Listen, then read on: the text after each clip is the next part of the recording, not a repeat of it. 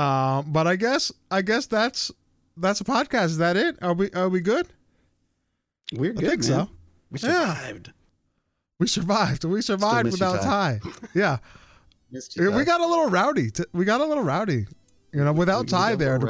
Yeah. Yeah. To break it up. Yeah, to break it up. Oh man.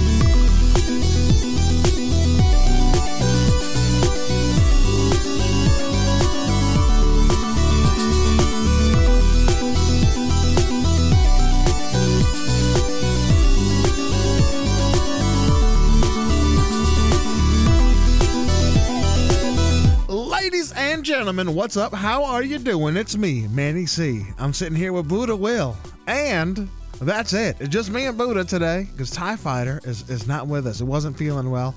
Ty, get well soon, my friend. We miss you.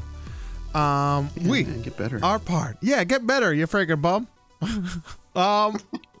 We are part of the Hardcore Casuals, a collection of oddballs and content creators who's dedicated to bringing you the very best of games, gaming, and all things entertainment. Ladies and gentlemen, welcome to the Hardcore Casuals Lounge. Oh, baby. Here we go. Man, we had a nice little respite, man. You know, we took a week off, stretched the legs.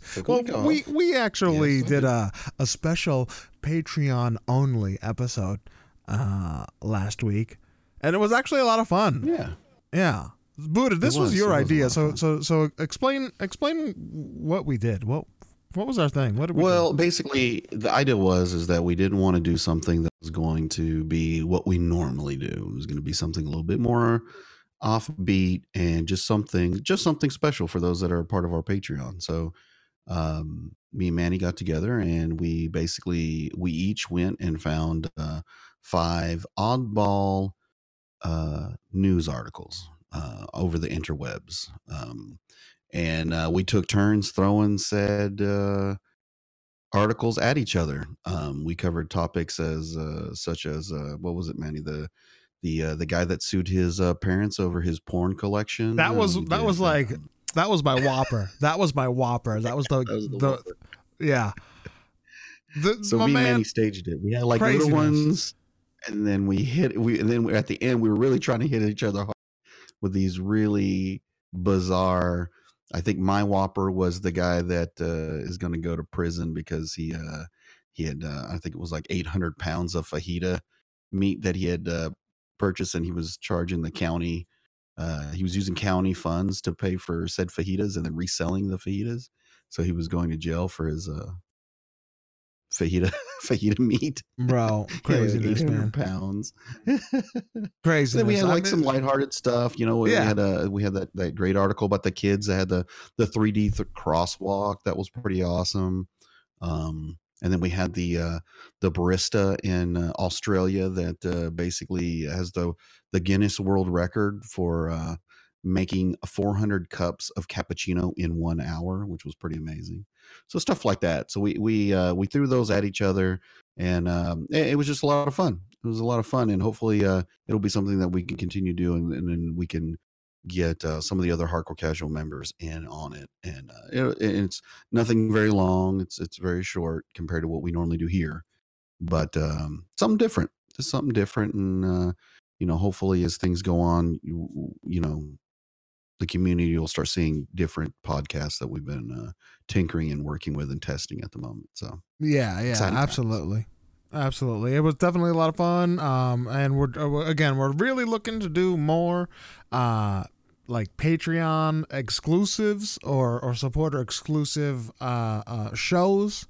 And right now we're focusing on audio, but we're definitely have our eyes on the prize. So our eyes on different video content. That's going to be the next big venture for the hardcore casuals, and I think that's really cool. And I'm super excited for that. I guess that's a natural segue to, hey, Manny, Buddha, how we like what you're doing. We'd like to see video content in the future. How can we help make that happen? Well, ladies and gentlemen, you can go to theHardcoreCasuals.com/Patreon. Oh, baby. That's where, that's the best way to support the team, and our efforts. If, helps support the website, which is theHardcoreCasuals.com, the blog, and our future podcast and or video content. So go ahead, check it out.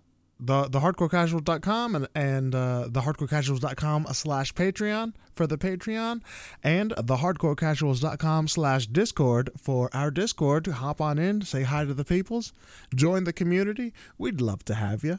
All are welcome. And with that said, Buddha, what have you been playing this past week? What is up? I mean, the past 2 weeks. It's been forever. The past 2 weeks. So, I mean, I haven't been doing as much stuff on the Xbox. I have been messing around on my, talking about the Patreon stuff. We have a Patreon exclusive server, Casual Craft, where we play. We have our own little world, and I am learning the ways of the craft. I am trying to be a better Minecrafter. And it was a lot of fun when you came in, bro. Yeah. Oh my God, it was so much. It was so funny. It was so fun. Everybody gets a good laugh at Buddha's expense. That's what happens. As Buddha's trying to learn things, it's great entertainment because Buddha has no idea what's going on and trying to figure those things out. And my impressions of Minecraft was that it's just a kid's game. A lot of kids play this game, and I get in it, and I'm thinking this is going to be something easy. I'm like, how hard is it? You just dig holes, right? And it turns out it's super complicated, and I don't know a darn thing about anything. And so it's a big learning curve because I don't normally play games like this. This is not my forte. But other than that, it's deceptive. I think it's deceptively deep. So. I think it can get super complicated if you allow it to, depending on. Yeah. And then I hear that we're going to make the server on hard mode, and I'm like, oh no. Okay. Actually, it's a bug that it's on easy right now. Like it's always been on hard, but for whatever reason, the server keeps on resetting itself into easy mode. So like this is just the beginning. Oh gee. Like I haven't seen a bad mob spawn in like a week. Like I haven't seen a zombie. I haven't seen a freaking skeleton dude. I haven't seen no creeper. Now that I have not seen a creeper. I've not seen a creeper, but I've ran into my fair share of zombies because they like to pick on the weak. And when I'm roaming the woods all by my lonesome, picking flowers and things, that's what happens. Those damn things come out and try to get me. Right. And when I'm digging down in the depths, I'm digging around, minding my own business. I get into these caverns and I can hear the moaning, and I'm like, oh, what, why? And then like they literally chase me all the way out of that's like the one time I can find my way out of the caverns when I'm actually getting chased. Normally I just get completely lost and I have to dig my way out in order to reach the surface. But other times I'm getting chased and I'm able to find my way out, and they follow me all the way out. They follow me and chase me to the ends of the earth until thankfully, somebody told me about the whole if they're in daylight, they burn up. And I was like, oh, hallelujah. Mm-hmm. Let me just run outside and run circles around these guys and finally they'll catch on fire. But yeah, survival of the fittest, Minecraft. It's a lot of fun. I'm happy that you're jumping in. I've been on the Minecraft as well. And I really, I want to make sure that that I focus on actually completing things, because for the longest time in the last server, like I started big projects and never completed it. So we've reset it on the 1.14 update, and I am fully committed to make something cool and actually complete a project on the Minecraft. Nice. What you know what? I've been diving in, no pun intended, into Sea of Thieves. They had a new update, and they added a arena mode. So basically, it's almost like a battle royale esque um, arena where you get your galleon, you got your crew, and it's got a set time limit, and the idea is to have the most silver at the end of the match. And the ways you get silver are basically finding chests and actually turning them in, taking out boats. The other players taking out the other players' boats, killing the other players. So it's very more PvP. There's a lot of people that really enjoy the PvP aspect, and unfortunately, the people that really enjoy the PvP aspect clash with the people that do not enjoy the PvP aspect in the actual game. So they finally made a place for those that are really into the PvP and enjoy that sort of thing. There's a lot of ship battles. I mean, there's a lot more action going on. So if that's more your flair, Sea of Thieves Arena is pretty cool. They've been doing a big special on Mixer with it. I think if you watch 30 complete arena battles on Mixer, you actually get some kind of loot pack of some kind. I think it's obsidian something. I think you get a different drum skin and stuff like that. So it's pretty cool. And then, but the biggest thing for me is, me and Manny had talked about it before, is that, in the early stages of the game, we always wanted fishing for this game. Like it seemed like a no brainer that you would have fishing. You have this giant, beautiful ocean that you're in. There were fish that you would see. You've got sharks running around. You got the megalodon running around. It only seemed natural that you would have fishing, but they didn't. They didn't have any fishing. Well, they finally made it happen. So I really enjoy the fishing aspect of it. The hard part is just finding the bait to go fishing. But I mean, I've fished on the back of the boat, like I'll set my boat on a course, and just let it go. And then I'll run to the backside of it and actually fish right off the boat as it's rolling along. Or you can go to the piers, where the sea posts where you turn in the fish, and they added cooking. Cooking now is a thing. You can cook your fish. You can cook whatever. They added extra fruits to eat. You can eat coconuts now, pomegranates, mangoes, other than just bananas. And you can cook those items. You can throw it right there on the skillet in your boat and cook it up, and you can burn it. That's actually an achievement, if you actually burn your food. But you can you can fry your fish, and when you got to pull it off of there when it's just right, and you take it and you can cash it in. It's actually worth a little bit more money to I think all of that is cool. Yeah, it's really cool. They added harpoon guns to the decks of your ship. I saw that. That looks cool. Yeah, so it makes some very interesting things. So like we pulled some straight Pirates of the Caribbean moves the other day when we were in there. So like our boat was moving in one direction. We were kind of getting chased, and we were coming around this boulder. So what we ended up doing is we harpooned the boulder, and it swung us back around to where we could get our cannons in line to actually shoot the opposition. And it was just really cool pulling that move off. Like it's just really fun.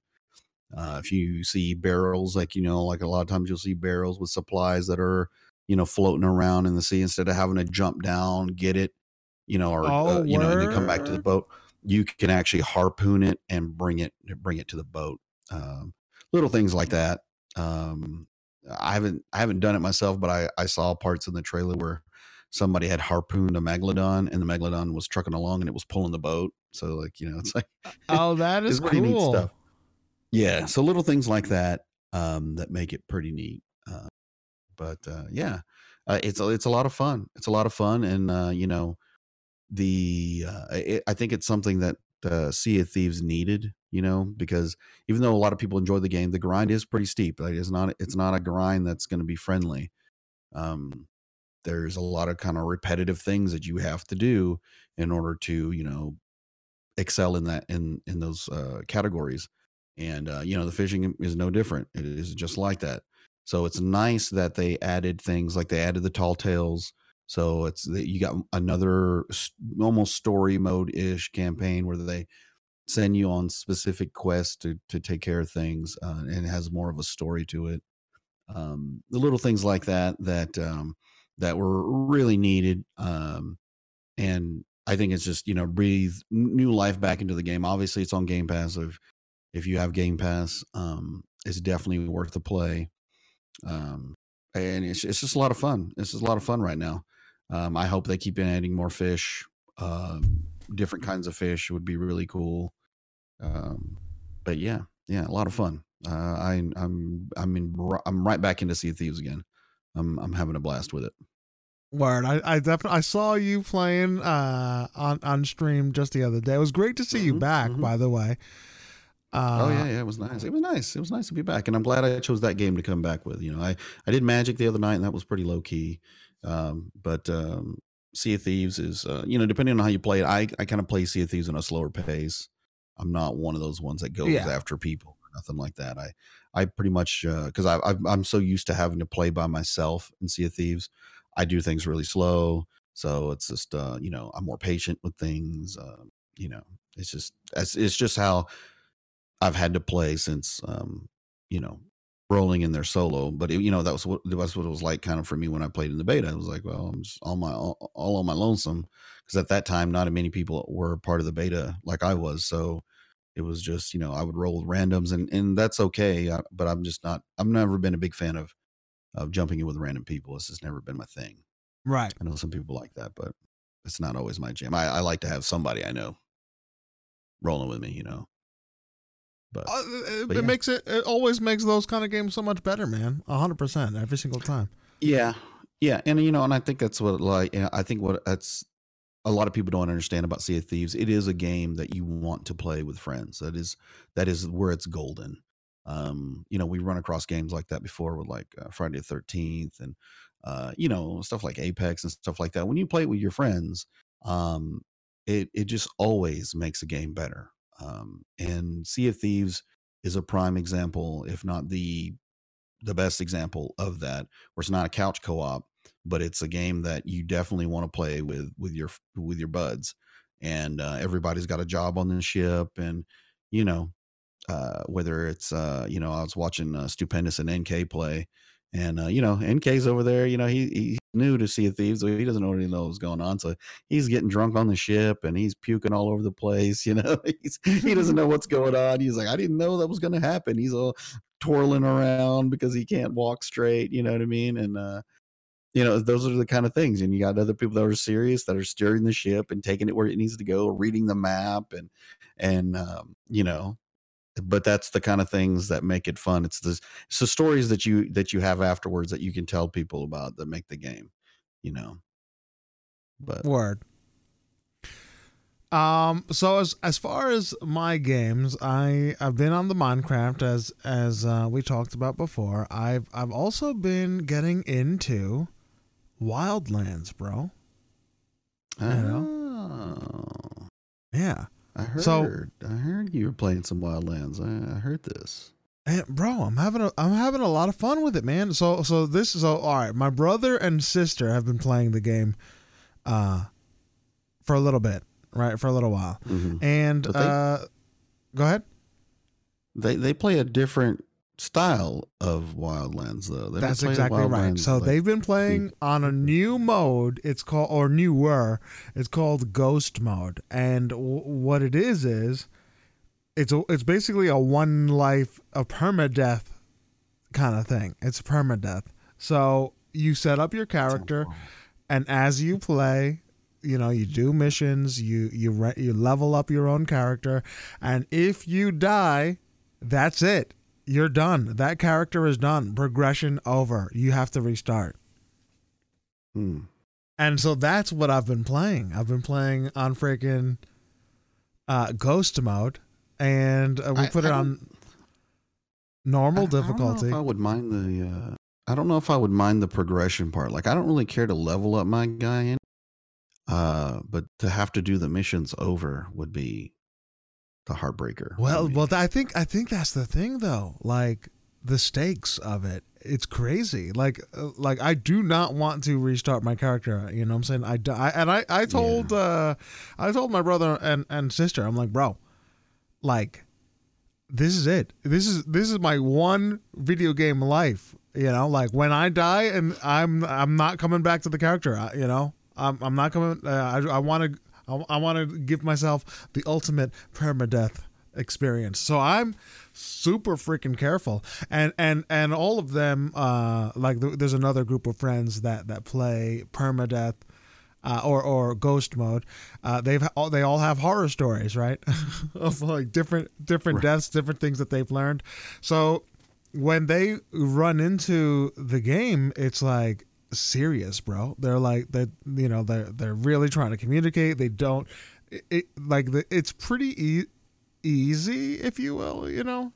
Like it's on normal difficulty. It's not, you know, they're not geniuses. The AI is pretty standard or whatever, but it can go from silent to like crazy in the blink of an eye. And you, once you lose control, it is really, really bad to, you know, and so they're doing whatever they can to stay as quiet and tactical as possible, because the stakes are too great to mess around. And I like that a lot, actually. The sad thing is I play like that already anyway, because I'm at a point in the game where it's bad news when you have to go into some of these towns. Like, it's really bad for me. Like, these guys are killing me in like a couple shots. So it's already at a point where I'm like, I'm getting like, because I've been playing the story, right? And I've been trying to get this. I've been trying to get this game off my plate for a hot minute. And when I got the game, I didn't realize how big of a darn game this thing is. But it's a big game, and there's a lot of hours that I've soaked into this, slowly chewing on the story, and to the point where that's all I really have left. I don't even need any of the skill points anymore. I've almost already maxed everything out. I maxed out everything that I wanted for sure. Everything else is just extra, so I don't even have to do those anymore. Like, I go around and collect the Kingslayer files that are around there, because that is an achievement to get if you collect majority of those files. So I'm doing that kind of stuff, and trying to just tie the story down, because I really just want it off my plate. I like the game, but darn it, I'm tired of looking at this darn thing. Like, yeah. I'm looking forward to when I can when I get all the achievements that I can get off this standard game. I didn't get any of the DLC. I'm not even about to try. I got the standard game, then I can just, walk away and make room for some other games. Or a shift in the backlog.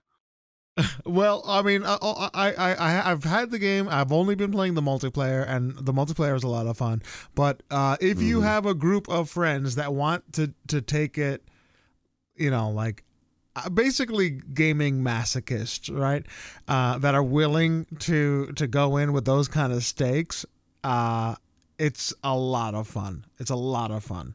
I'm really enjoying it. I like the high stakes. I like, trying to take it like for real and not die because nobody wants to restart their character. Having a blast. It's Ghost Recon Wildlands. Give it a go if you can. Ghost mode, bro. Ghost mode or go home. If I was to make a character and jump in, would that? Okay, so you'd have to start. You'd have to start a ghost mode character. So you have to start a brand new character, and then we would go in and level up and do those things and just try not to die, basically. So how many missions are you in? Like, you just jumped in on their stuff? I just started. So I'm still on the first territory. Oh, I'm almost done with the first territory, and then we're gonna move on. Yeah, when you start getting the left of that map is where all the bad stuff is. Like when you see those little skulls, like the little top of the skulls, where it tells you kind of how difficult the mission is. Yeah. See, to the left of this map is where like all those skulls are maxed out, and you're dealing with like the big boys, the big bads. I can't. You know what? I'm excited. Yeah. I'm legit excited. I want to go as I'm gonna keep on playing. I'm gonna play with my brother and sister. We have a little squad of gaming masochists, right? So they're all in on taking it serious, slow and steady kind of deal. Buddha, if you want to hop on in, you are freaking welcome. Totally welcome. It's a lot of fun. Might be short lived. Short time, but that's okay. That's all right. I'll give it a try. You guys are on there. Word. I mean, let me tell you, I'm in. So I don't want to die, So we'll see. Well, I'll keep you guys posted. That's basically that. And I'm doing a lot of Ghost Mode, of course. I've been playing Siege, love Siege, but there's nothing new on the Siege front. But Ghost Recon Wildlands, I'm on that and having fun. Yeah. I guess that's that. But let's move on to the next portion of the podcast. The news. Let's hit that music. Oh, there it goes. There it goes. That one. That music right there. That's right. Okay, Ty, you're missed today. Ty normally is the one that gently takes us by the hand and walks us through the pool of news. But Buddha and I are going to have to suffice. You know what I'm saying? I think we can do it. I'm pretty sure. I'm confident. Yeah. It's just words, right? It's just words. Yeah. Okay. So I'll take the first article. So we have games that have been inducted into the Gaming Hall of Fame, which is really, really cool. So Microsoft, Solitaire, and 3 others join the World Video Game Hall of Fame. So what are the games? I'll just read the first little bit of the article. Today, this is from GameIndustry.biz. Of course, you go to thehardcorecasuals.com, check out the podcast, look at those notes, and you'll be able to see all of these links.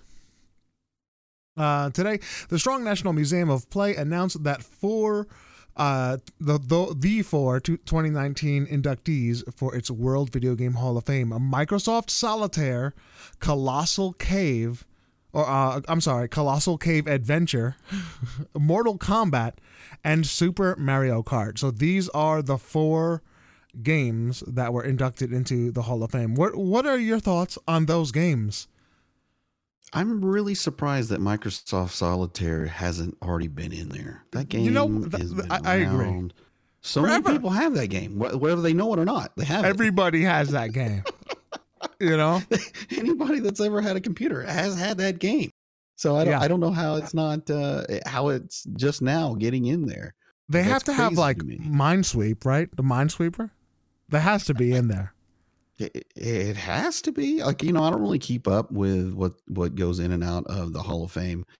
But it says this is the 5th class. And the Hall of Fame this Hall of Fame for the World Video Game Hall of Fame has only been around since 2015. So it hasn't been around that long. But it's joining games like it says here, like World of Warcraft, Tetris, The Legend of Zelda, Pac-Man, Pong, Final Fantasy, Super Mario Brothers. So it has finalists, because I guess people vote on these things, right? So is that how it works? I would imagine. Yeah, there's usually some type of voting system. So let me read the ones that didn't make it to you, and you tell me if you think they should have. Okay. If one of these other ones that made it in should have came out. So I've got Candy Crush Saga. Pass. Centipede. Classic. Dance Dance Revolution. Half-Life. This is where it's going to hit you hard right here. Myst. Oh, Myst. Myst is not on there, bro. Oh, you know what? Okay. It didn't make it. Okay, what? Here's my question: what is Colossal Cave Adventure? You know what I'm saying? I don't know. It sounds like a a misadventure in the Sweet Loves. Yeah. Maybe it was like the start of RPGs. I have no idea. That one. I know all the other games. I love Super Mario Kart. Right. Super Mario Kart, I think is a wonderful game. One of the best kart racing game out there. Right. Totally fun. Right. I think it deserves a spot. Same with Mortal Kombat. You know what I'm saying? It was a game changing for fighting games. I do not know Colossal Cave Adventure. And Microsoft Solitaire, it's not the most exciting game, but it deserves a spot. But freaking Myst, bro. Myst. That's one of the best games of all time. Myst is going to be inducted sooner or later. It has to be. For sure. It has to be. I mean, I think that is the OG walking simulator. I think that was the first person walking simulator where you walked around this world and solved puzzles and whatnot. But there was also initially it was 3D point and click, but yeah. But I thought that was the concept though, is that you were you were a person looking and you had to point and click to go. Oh yeah, to point your guy and walk around, absolutely, and solve puzzles. It was wonderful. Right. They didn't give you anything. That was back when no game like held your hand. They just threw you in there, freaking click around, and then that's it. They gave you the book that had a whole notepad in it of empty pages because they knew damn well you have to take note of things. And I remember there was a section where there's definitely missed one. It was you were running in an underground subway type system where you can choose your direction forward, left, and right, and you were moving blind and you had no idea what direction you were going in. I remember taking one of those pages and mapping out the entire freaking pathway, like what was a viable option, what wasn't. And then I had that map in my notes and I had to go back and use it every time I went back in that little subway system. Crazy stuff. Like nowadays, people don't have the patience for that kind of stuff, Right. You run into a hard game. People write articles about how every game should have an easy mode. You know what I'm saying? They bash it. They bash it with the reviews. They're like, "This game is horrible." Why? Because it's hard. Yeah. What? I mean, but back in the day, they did not hold your hand, and I think games were better for it, man. Like Myst was a wonderful game. I mean, some of them. I mean, obviously, sometimes games were because they weren't done very well, and this is what you had. Yeah, you're right. So Colossal Cave Adventure was a game. It's a text adventure game that was developed 1975 to 1977. So it's a text-based game. Interesting. A text-based game. So this is something like this is a throwback to the Commodore 64 and MS-DOS. Like this is way back there. Okay. And this is one of those games where it was like if you couldn't play D&D, you would play something like this. I know there's been a few people that have tried to bring back like text adventure games, like you can actually play from your phone. It's a text message based game. Okay. Which is kind of weird now. I played a game like that.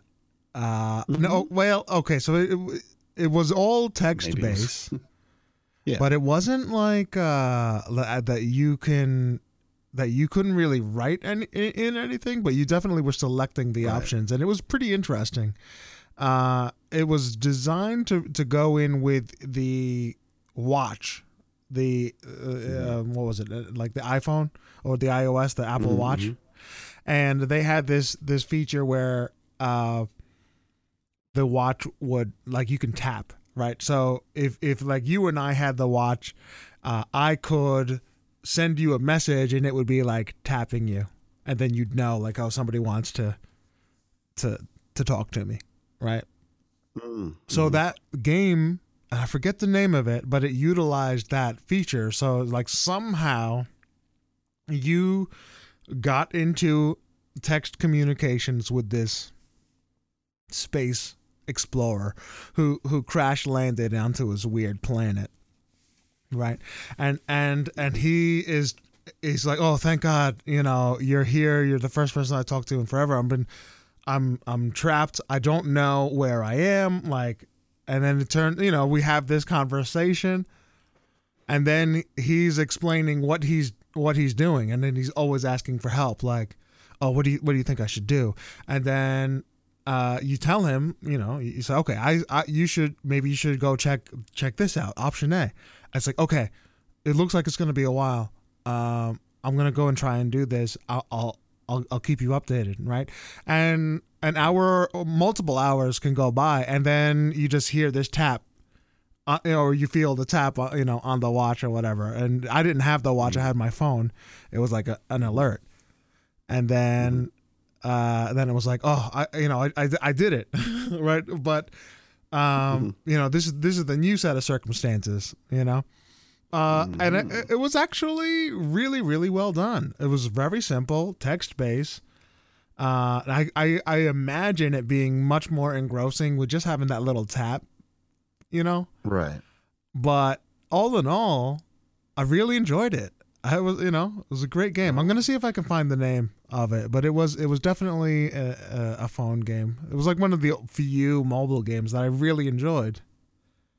Well, you might have to tap into this Colossal Cave Adventure, because it is it's labeled as the first interactive fiction game. See, that's really cool. All right. I am not familiar with Colossal Cave Adventure. However, right, that's like the predecessor to all RPG type games. Yeah. So a couple of before we move on to the what the criteria is, a couple other honorable mentions that didn't make it in also was Sid Meier's Civilization and Super Smash Bros. Melee. Both of those are a lot of good games there that didn't quite make it. I feel like some people would laugh at like Candy Crush Saga or Dance Dance Revolution, but you have to understand what the criteria is for these games to even be considered. So the games are selected via a multi-stage process that begins with the publicly submitted nominations that are judged by journalists, gaming scholars, and other industry and gaming culture experts. And then the final inductees are then chosen based on their status as icons, their longevity, geographical reach, and influence on gaming culture, entertainment, and society. Mm-hmm. So when you look at it like that, you have games that, funny as the crush may be, it's still something that took over. Hell yeah. And people still play it to this very day. Dance Dance Revolution is also another one that's very revolutionary. No pun intended. Yeah. There was no games that were doing that. Half-Life, Myst. These are games that definitely cracking the mold. You know what I mean? They're definitely cracking the mold. They definitely got out there. So even though these games didn't make it, I'm pretty sure the next round it'll be hard to. Well, there has to be a place for Half-Life. There has to be a place for Myst. There has to be a place for Sid Meier's Civilizations. Like, oh yeah, those three have to be. If there's a gaming Hall of Fame, those games have to be in there. Well, there's apparently there. Let me see here. They've got a website where you can nominate these games, and it's real simple. You just fill out your name, and you put in the title, your email, and you basically put why does this game deserve to be in the Hall of Fame, and that's it. You answer a few little coded questions there, and then submit it in, and boom. Yeah. You know, I you can wanna submit a game if you think it deserves. I want to see what are the other ones that are in there, but here's one that I think was fantastic. Freaking Day of the Tentacle, or let's go back even further. Remember freaking like Monkey Island? I know we talked about that a while back. Monkey Island, and what's another one? Maniac Mansion. You know what I'm saying? Right. Like, I love those games, bro. If you want me to tell you, you want me to tell you some of these high points here? Yeah, go for it. Okay, so it started in 2015, right? So the nominees for 2015 that made it in, these are the inductees.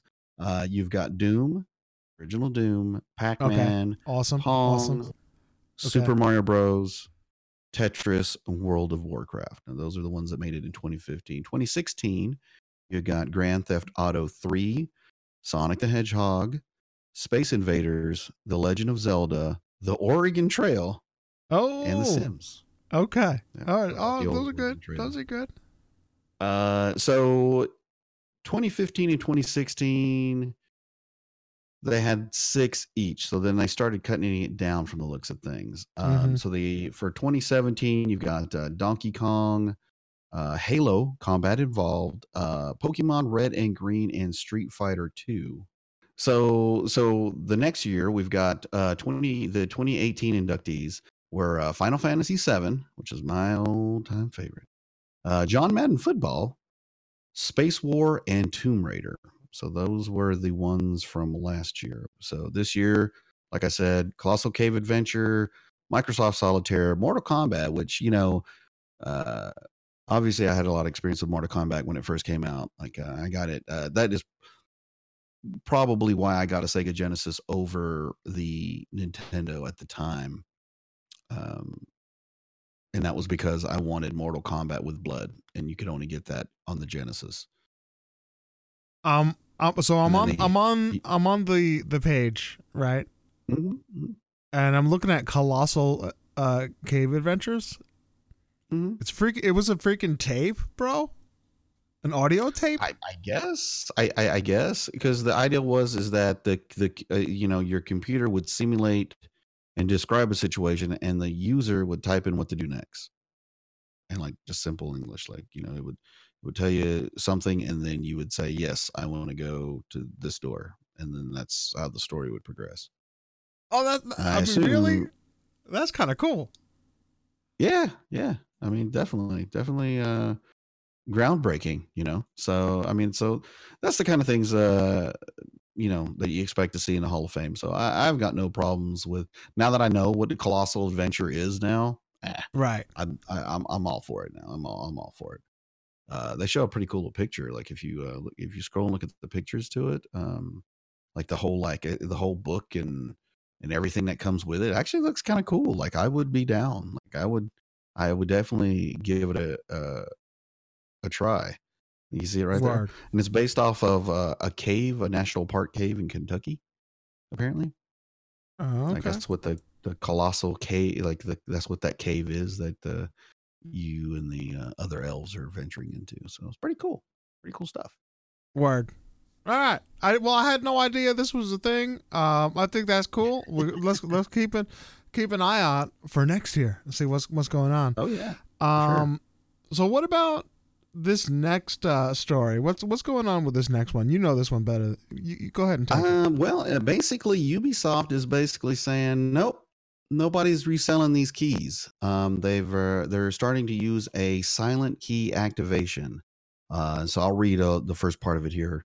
Right. It says Ubisoft has teamed up with digital distribution firm Jinba Digital to change its method of selling PC games through third-party stores like Fanatical and Games Republic. The new process is called silent key activation and activates games on platforms like Steam and Uplay automatically rather than giving out codes to retailers and customers. So from now on, Ubisoft will only sell games through sites that use this thing called SKA.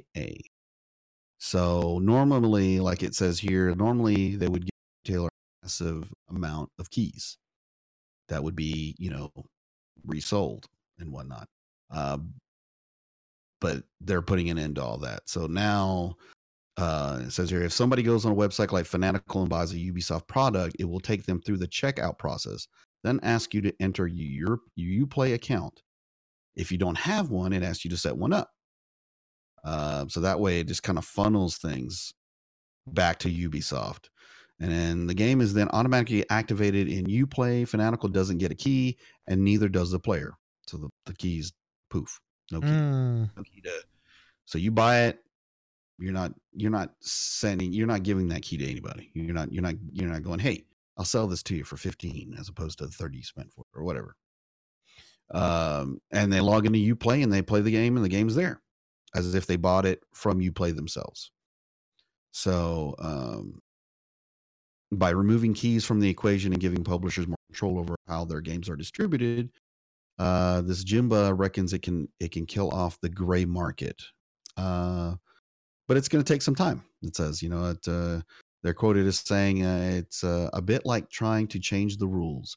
You need everyone to move at the same speed or move together. If I could click my fingers and magically get us to a position where this was implemented, then we wouldn't have the issue of the gray market.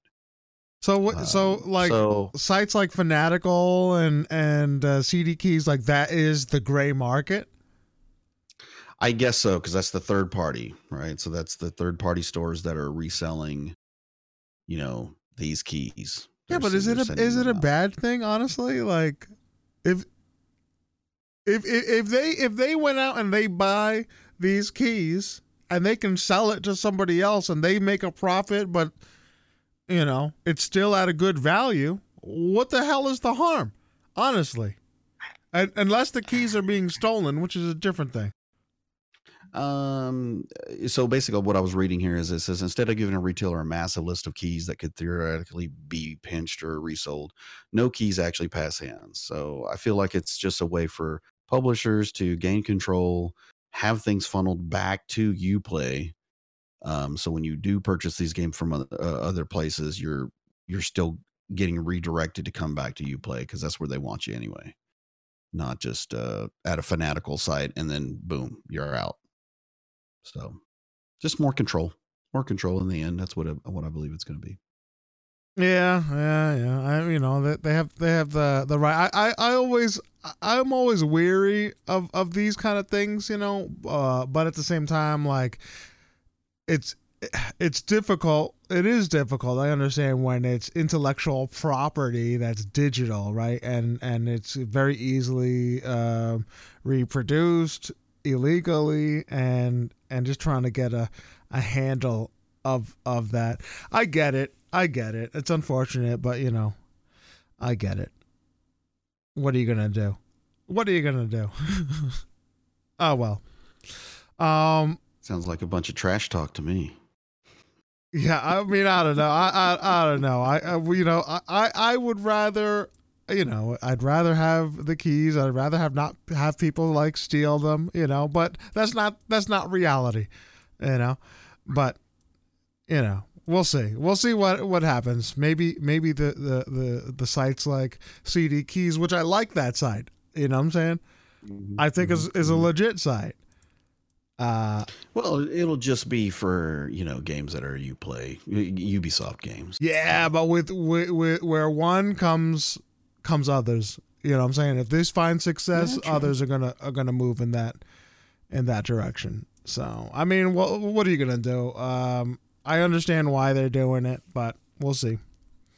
What's the next one? Let's move on. So we were talking about trash talk. Well, this is exactly what Microsoft is updating lately for their community standards. Bro, you had that beautiful layup of a transition, and I totally missed it. I'm sorry, but that's okay. That's all right. Not all layups make it in. It's okay. Go ahead. So Microsoft basically updated a few things, and I guess tried to make it, a clear understanding of their policies regarding bullying and whatnot. I've had some experiences with their I don't know, their policies on keeping the community nice and safe. So I can applaud what they're trying to do. It does change the gaming aspect when you're playing with people and they're not being friendly or savory. They're just being really toxic, and it does change the gaming experience quite a bit. And because Microsoft is so focused on people playing together, you run into it. You run into it quite a bit in certain games. Overwatch can get pretty toxic. Rainbow Six Siege can be pretty toxic. It's just part of the land. So I guess Microsoft is trying to do their part, in trying to like keep the trash talk to a more acceptable acceptable terms, I guess. So basically, any lighthearted banter or bragging that focuses on the game at hand and encourages healthy competition. So it's not that they don't want you to talk trash, but they just want you to handle it a little bit better. Their definition of harassment is any negative behavior that's personalized, disruptive, or likely to make someone feel unwelcome or unsafe, qualifies as harassment. The behavior doesn't have to be drawn out or persistent. Even a single abusive message could harm someone's experience. So, because if you don't know where to draw the line and when to back off, these are the kind of things that you're gonna. And I've gotten some pretty nasty messages in the past, like back when I used to play Overwatch a lot. Like if you do something that somebody liked, you used to get like just these really salty messages. Even when you killed somebody, even when you were doing good, you'd get like these horrible messages. So do you want me to go through the acceptable trash talk? Yeah. What is acceptable to Microsoft? So I can say to you, get destroyed. Can't believe you thought you were on my level. Or that was some serious potato aim. Get wrecked. Okay. This is how I trash talk, by the way. Standard. If anybody's curious as to how I trash talk people, this is exactly the tone that I use.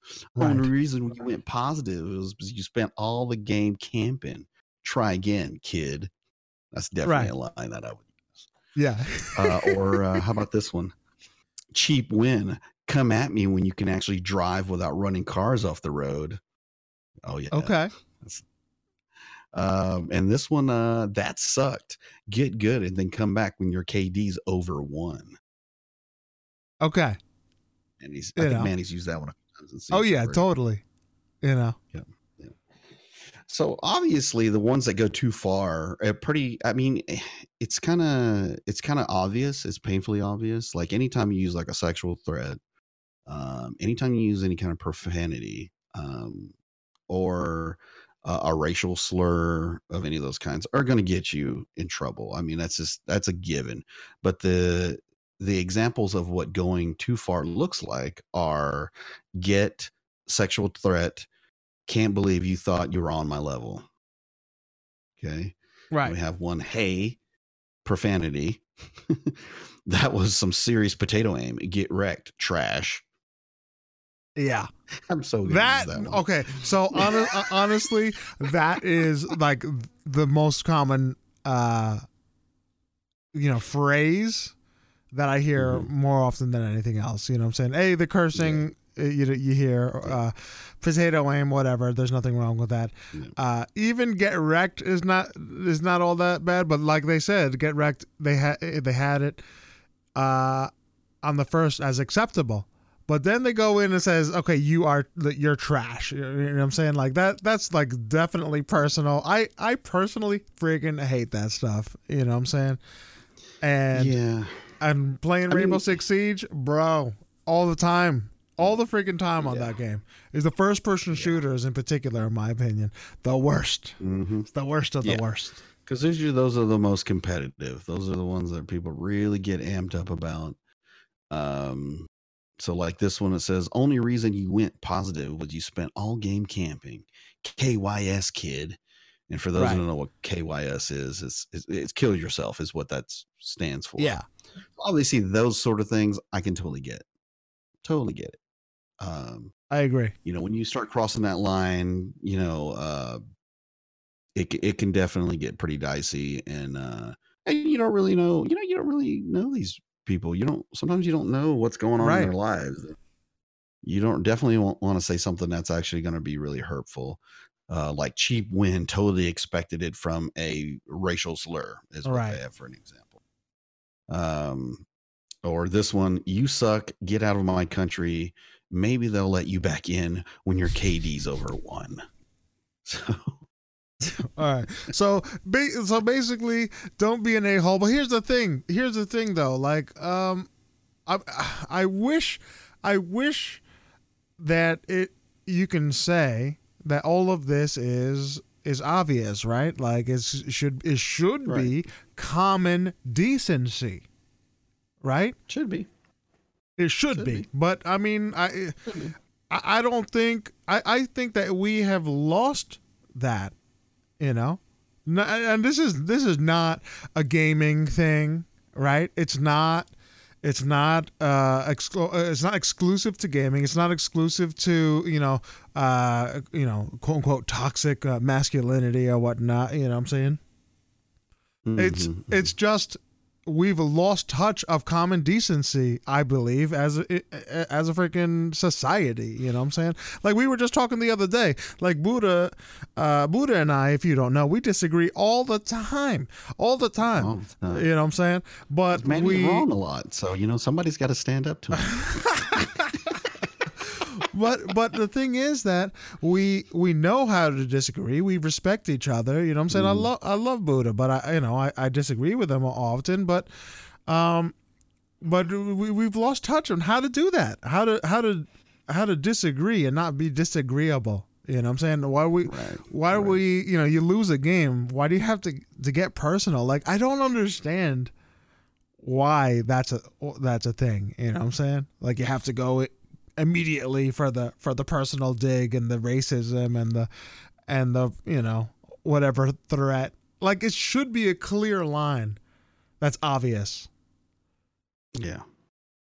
I don't know. I think it's I want to say it's unnecessary, but I mean I know damn well like we've lost that. Like you have to freaking describe everything in painful detail because people don't know what's acceptable or not. It's a damn shame.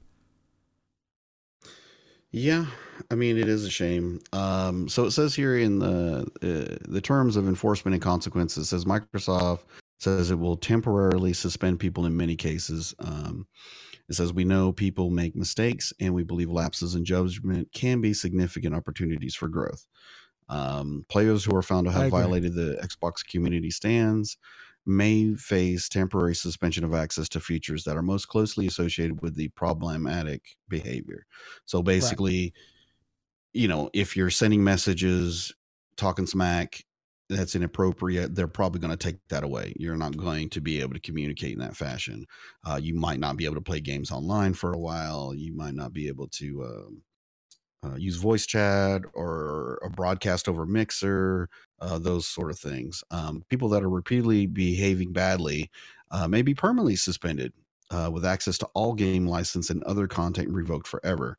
Now, for some people, that's being like, oh, well, I can still play. Well, if you think about things, a lot of things are tied to your account as far as your gameplay and whatnot. It would really suck to lose access to all this digital gaming that's out here now because you were just being a huge jerk. Yeah. Well, so that's the portion that I think the vast majority of people can agree with. You know what I'm saying? You don't be a freaking douche. But here's the problem. Yeah. The consequences of losing your account is getting greater and greater. All of these, the shift to digital games is all tied to your account. You lose access to that account, they delete that, they can potentially delete hundreds, if not thousands of dollars worth of games that you purchased that you just no longer have. You know what I'm saying? So yeah, that is problematic. But then these terms are freaking broad. You know what I'm saying? So then they're gonna go, like, you see it all the time on different platforms of YouTube and Twitter and Patreon, like people that are not, that in my opinion, that are not saying anything outside of the stated terms of services of a lot of these different platforms, but they are being deplatformed for having an opinion that might not be popular. Like that is the problem with these types of policies. You know what I'm saying? Like, yeah, don't be a jerk, but then, and they do have these guidelines. It's nice that they put these guidelines out, but it's very easy for the platform owners or whatnot, right? In this case, Microsoft, to overstep.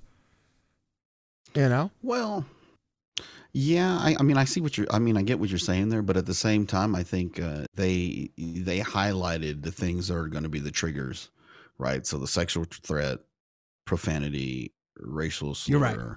You're right. If you stay away from those and you're talking trash, you're more likely not going to get into too much trouble there. It's just, you just have to be careful on how you,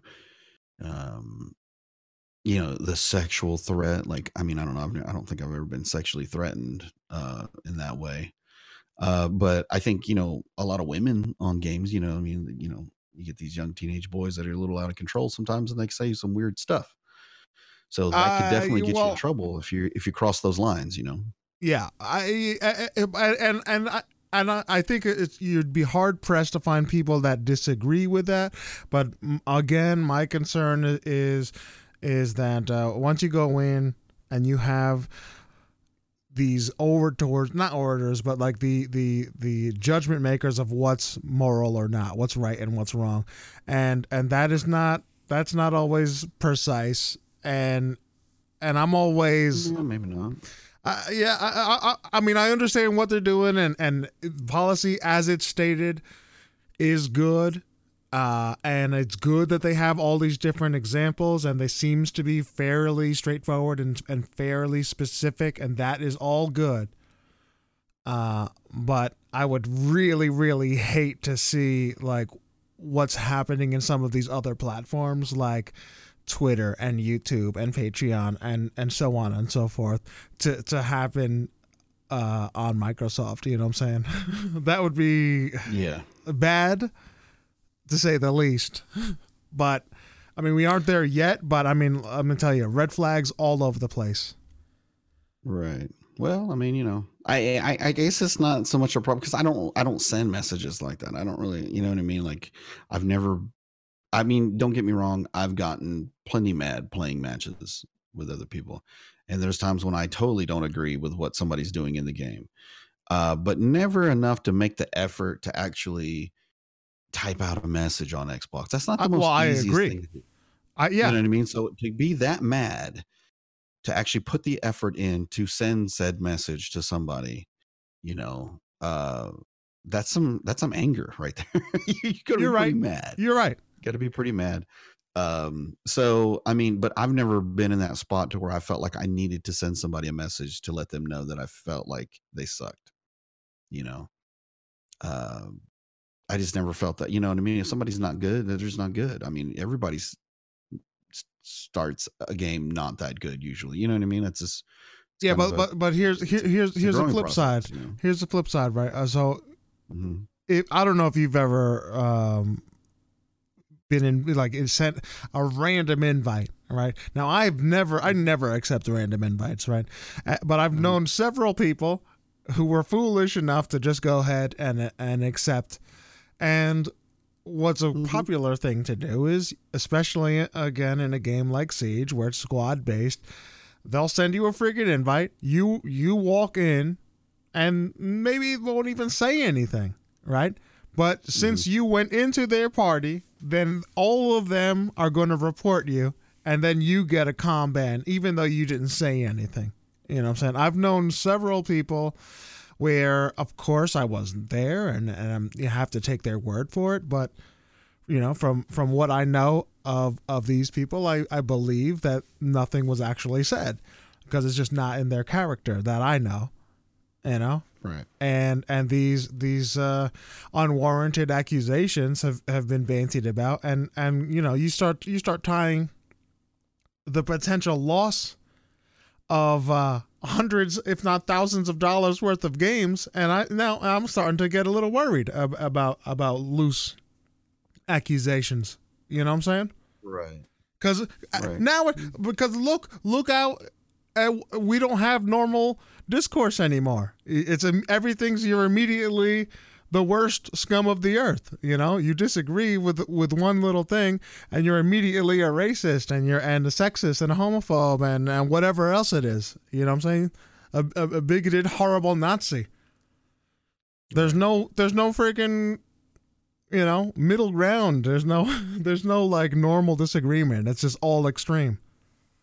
Well, it's like I said earlier, I don't like playing with randoms, and this is just one more reason for me not to play with the randos. You're right, man. You're freaking right. Stick with my people. If I got to roll solo, I'll roll solo in the game. That's fine. Sea of Thieves, baby. A one-man boat. That's okay. I'll make it happen. Just not going to be messing around to the point to get caught slipping just to play with some random person that might have an issue with me that, who knows, especially in our case, it's, I think it's tough for us that are streamers. I think that, you ban somebody from, for being a dummy in your chat or in your stream. And then, mistakenly get invited to something under a different name, Smurfing, and then next thing you know, you're dealing with some nonsense for nothing because somebody was willing to put just so much effort into just being a douche. People put a lot of effort in being a douche. They do. You know what I'm saying? They do. Oh my goodness. So I don't know. By and large, I think. I mean, we'll see how it pans out. Yeah, exactly. I was just gonna say, like, by and large, I think that there's nothing inherently wrong with what Microsoft's doing. I think some of the, although it's kind of funny, I think I appreciate them clarifying the types of what's good and what's not and whatnot, and it seems all good. But again, to me, all of this red flags, because I see what's happening. I see what's happening on other platforms. In my opinion, is a freaking assault on free speech all over the place. So, to me, red flag. But we'll see. We'll see. What's next there, Buddha? What we got? What's the so we're talking about this freedom of speech thing and what people do with it, right? Yeah.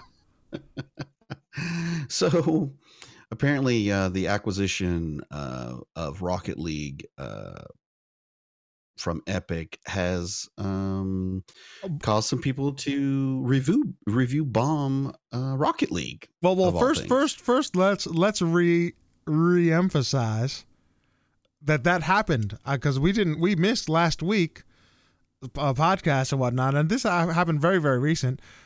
Epic Games bought what is it? Psyonix, the makers of Rocket League, like news, right? And then this triggered into, and we're gonna have both articles. Let me just copy this one over here. But what we're talking about is the aftermath of the Steam review. So go ahead, Buddha. Finish up there. So the review bombing campaign, it hit the game with more than 2,700 negative reviews on Steam since May 1st. But in spite of that effort, the user rating, review rating, including recent reviews, remains very positive because Steam has Valve has implemented an off-topic review activity, calculation. So it enables the review to stay sound if it gets a bunch of non-gameplay related reviews. So they're off topic, basically. They're not actually about the game. So because of that system that they implemented there, so it's thankfully it's not hurt the very positive review that this game has had for a very long time. This game has always been popular, and I don't really know why people are angry that Epic Honestly, has them under their roster.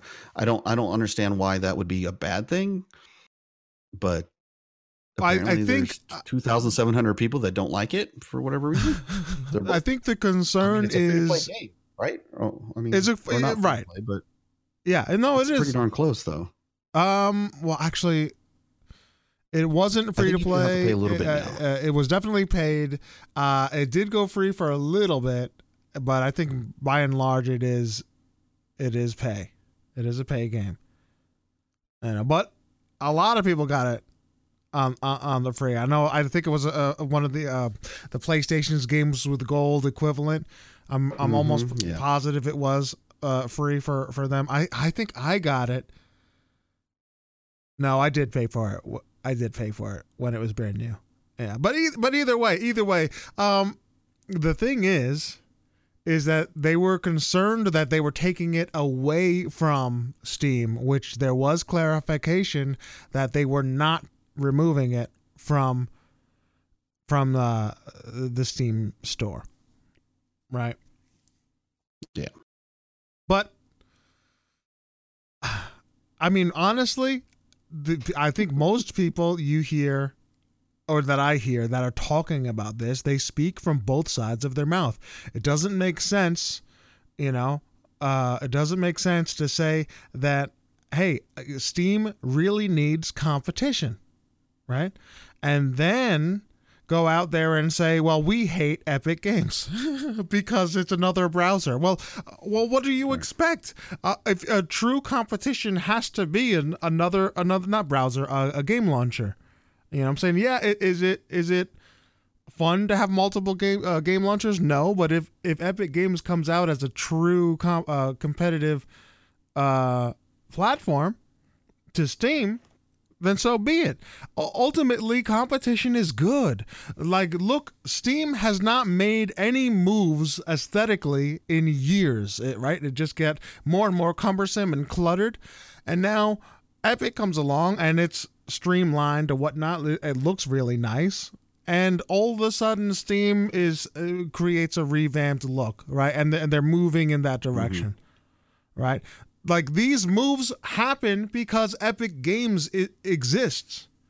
Like, competition is good. Now, the whole idea of having exclusives, I mean, come on now. Like, maybe this because I'm coming in from on the console side and I didn't have the luxury of not having to deal with competition. You know what I'm saying? Multiple platforms or whatever. But I mean, again, it's good. It's nothing freaking out of the ordinary of competition. There's always exclusives. Yeah, I mean, is it just me? Like, I don't get the complaint over Epic Games versus Steam. I don't understand why there's camps. I just don't get it. I think the competition is good. Yeah, I think where people get angry is when things become exclusive. I think that's where when something. Yeah, but honestly though, like that's it's competition, bro. Well, it's not only competition, but Steam does have a system where you can keep track of your friends and talk, and there's a whole social aspect. So when you go into Epic, that doesn't quite have all those things yet. That's where it's kind of like, you know what I mean? People get angry about that. That I get. But like this guy right here, it says one player who's nearly spent 1,900 hours of playtime. Describes he has multiple paragraphs describing how great the game is before giving it a negative review. And his review said, "You sold your honor." Wow. I don't know. Like, people just get angry, man, for like they just get angry for silly reasons. I mean, in all honesty, I think it's a good thing for the studio to have Epic backing them up, maybe that means they can come out with an even better version of Rocket League or some other game. I mean, I think it's a win-win for that studio. You also, and they've got a relationship with Epic anyway. They've had really games that Epic has put out, so it's not like it's too far-fetched. These guys have worked together in the past and had a good relationship. And Epic's just said, "Hey, you know what? We're just gonna pick you guys up and bring you into the barn, and you're gonna be part of the stable." So, I think if you are a streamer, like the Epic Games, they do have what is it? What's the name of it? It's like it's essentially like a support a creator type program. And I forget the proper name for it, but one can assume that with the purchase of Rocket League, if you play that game as a content creator, then you're eligible now for that perk, and I think that's a good thing. Yeah.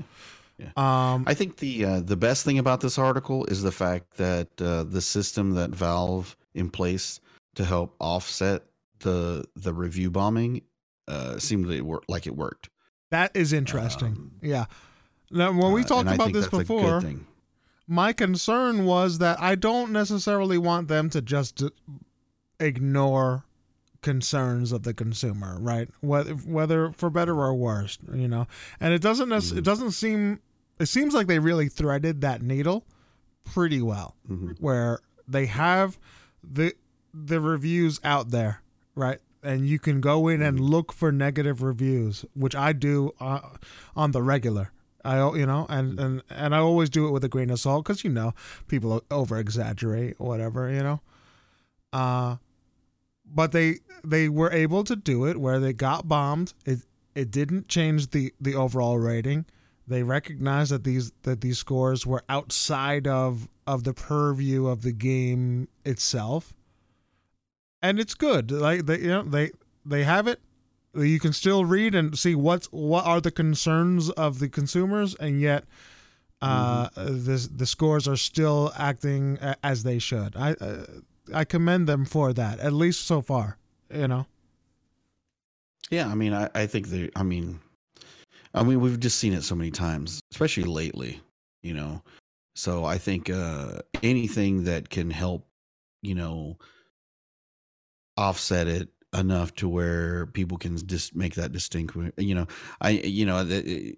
Before, me and Ty always talked about, like, when somebody looks at a review, there's not as many people that dig deep into the reviews to see why. Some people just kind of look at the overall value at a glance and then make their assessment there and move on. So I think a system like this helps that, to where it's not hurting the overall score, but you can still go down there and look at it and be like, oh, look at all these people saying all this stuff, but they're not saying anything about the game. And I think that's good. I think that's a good thing. So I agree. I'm glad it's working, So far, yeah. Because, this was not a bad game. This was a good game. It's been a good game for a long time. A lot of people have fun playing it.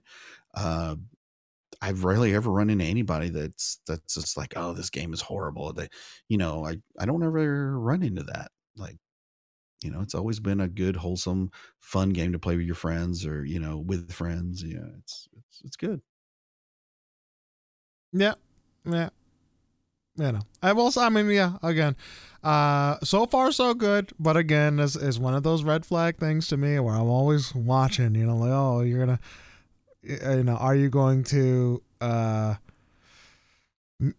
manipulate scores or not manipulate scores, but ignore concerns of the consumer, user reviews. Right. And they're not seemingly not doing that in this case, but they're not ignoring them. Yeah, that's not what I do. I ignore them.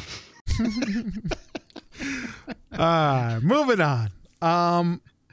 Sonic the Hedgehog, man. I don't know if you've heard. More people for me to ignore.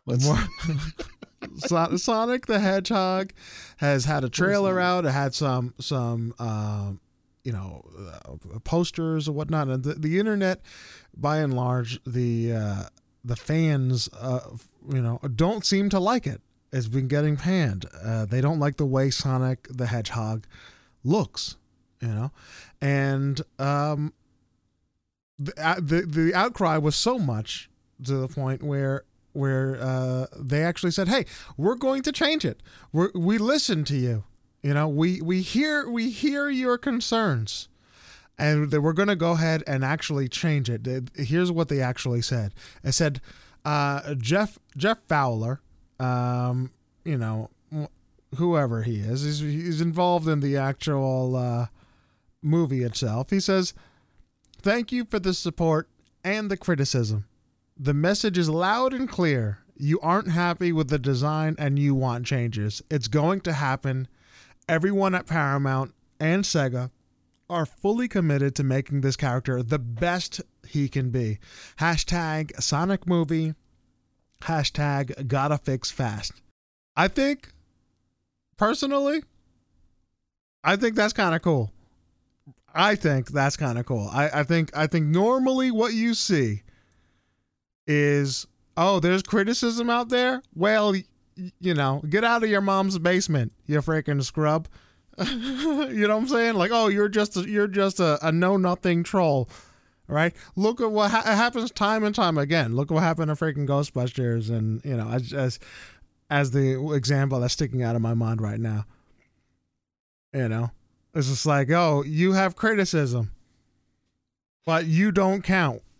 And then they, Battlefield 5 is another one. You don't count. We don't actually care what you say. No, we don't. Yeah, well, what happened? Ghostbusters panned, right?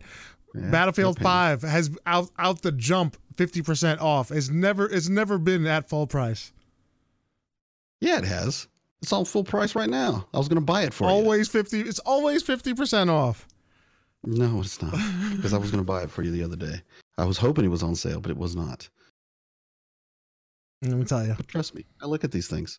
I'm a Battlefield 5 guy. I play it all the time. It's a great game. Firestorm's awesome. Yeah. They I have high hopes Battlefield for Sonic. EA run away from these people. EA has been having lots of financial difficulties. Definitely, Battlefield 5 is one of them. Is one of the issues for sure. Yeah. It was a disappointment. It was a financial disappointment. I think gaming as a whole has been financially disappointing. There's not been many games out there that get it right, and that's always been that way. Yeah, well, because when the consumers are out there voicing their opinions and they're told, hey, you don't matter, you're a know nothing bumpkin, you know what I'm saying?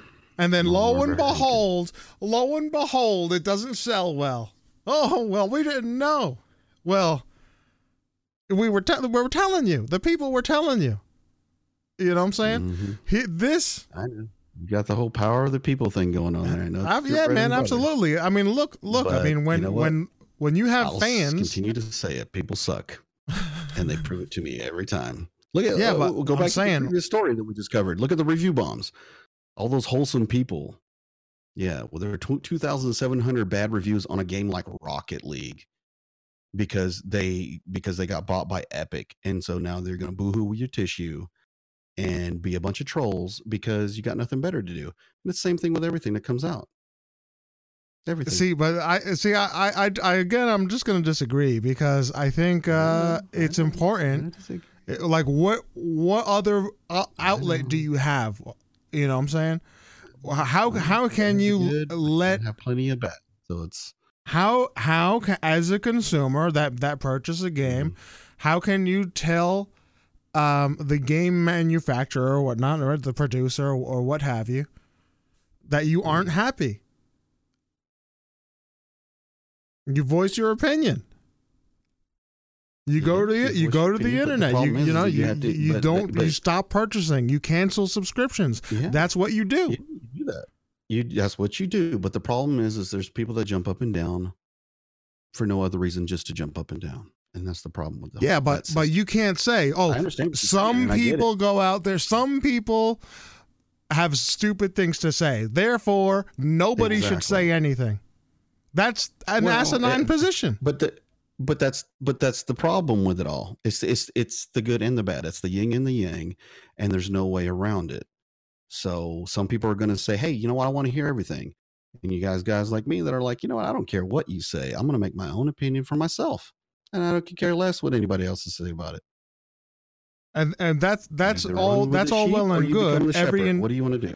Every individual should go out there, of course, make your own mind or whatnot. Absolutely. They should. However, but that's not always what happens though. People jump on the bandwagons when somebody hates something.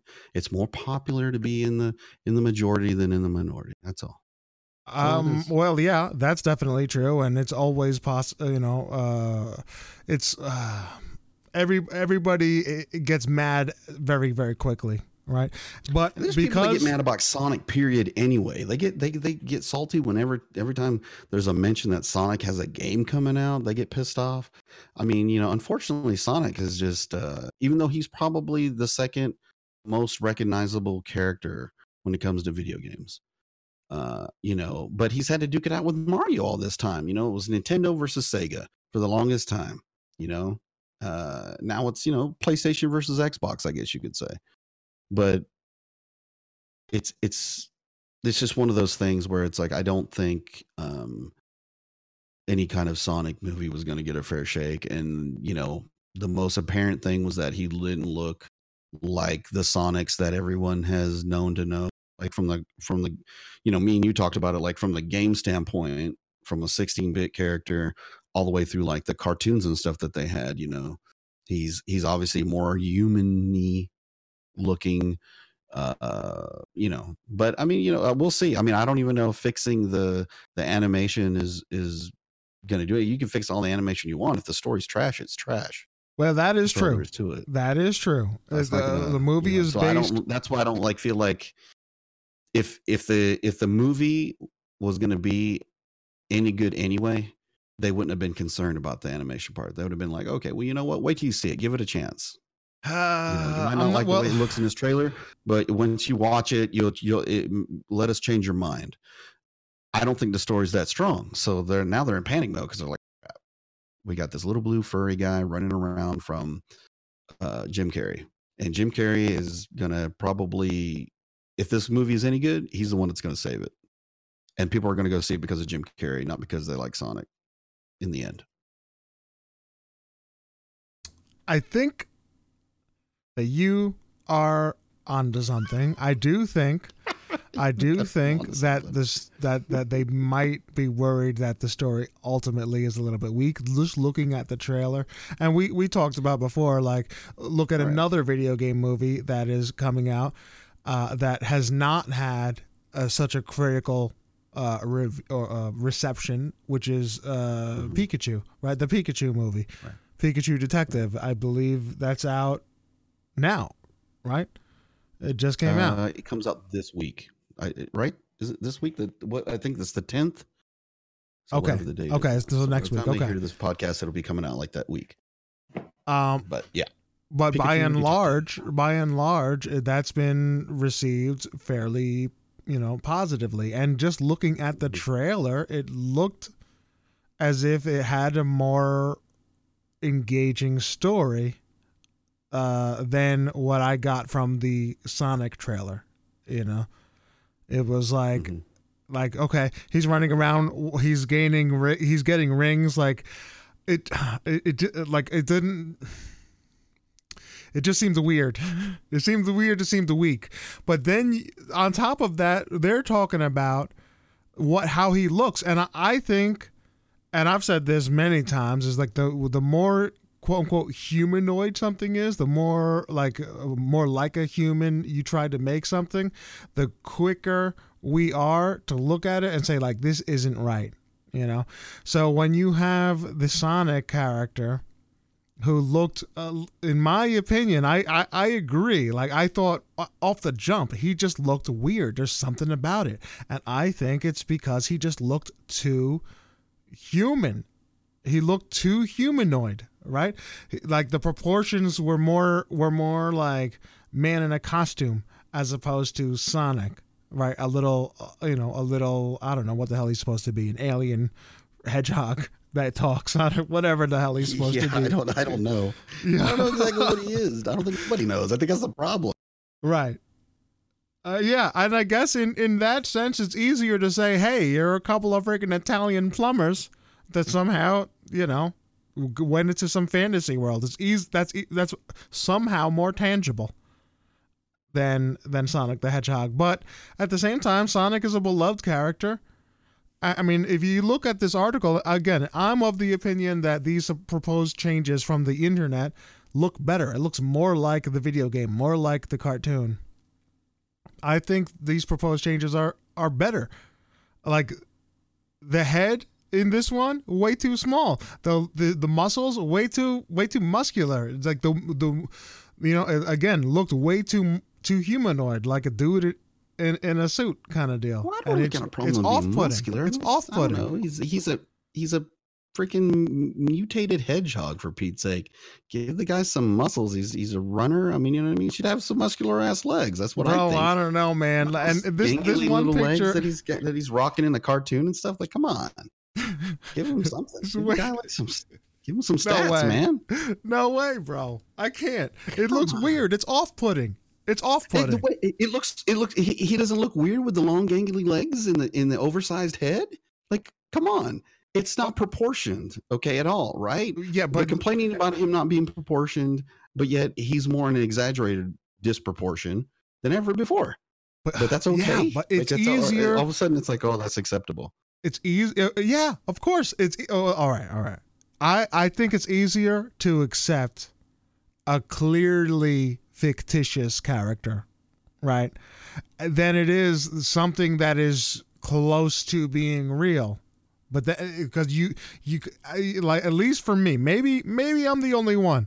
But when it's close to being human, the only thing I can see is how it's not, and how it's, the mistakes.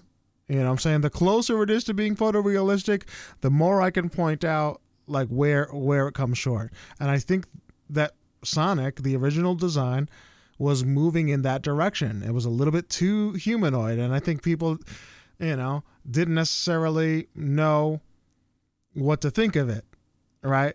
And they said, there's something about it. I can't put my finger on it, but there's something about it I don't like, And it's because it's freaking weird. It's jarring. It's, again, jarring.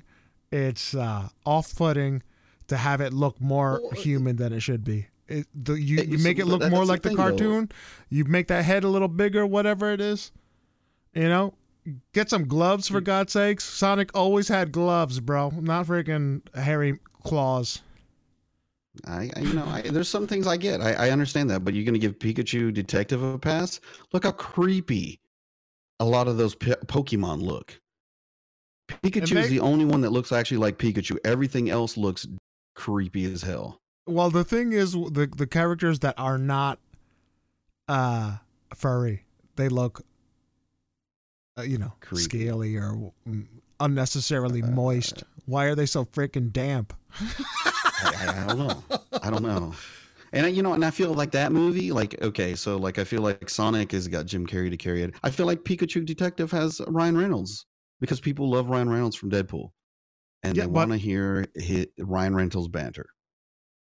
All right, yeah. So, which is off-putting to me when I see Pikachu talking like Ryan Reynolds, like it, because it's hard for me to get his voice away from Deadpool. Yeah. I mean, I see that. I definitely see that. But Ryan Reynolds, I'm sure he's going to definitely carry it. I think he's going to do well. But ultimately, we're talking about the way they look, right? So. Yeah, Pikachu looks pretty damn good in my opinion, right? And the internet did talk about like how weird some of the other things looked. You know what I'm saying? Some of the other Pokemon, in particular the ones without fur, because they look unduly damp. And just but they talked about that. But by and large, it was accepted because.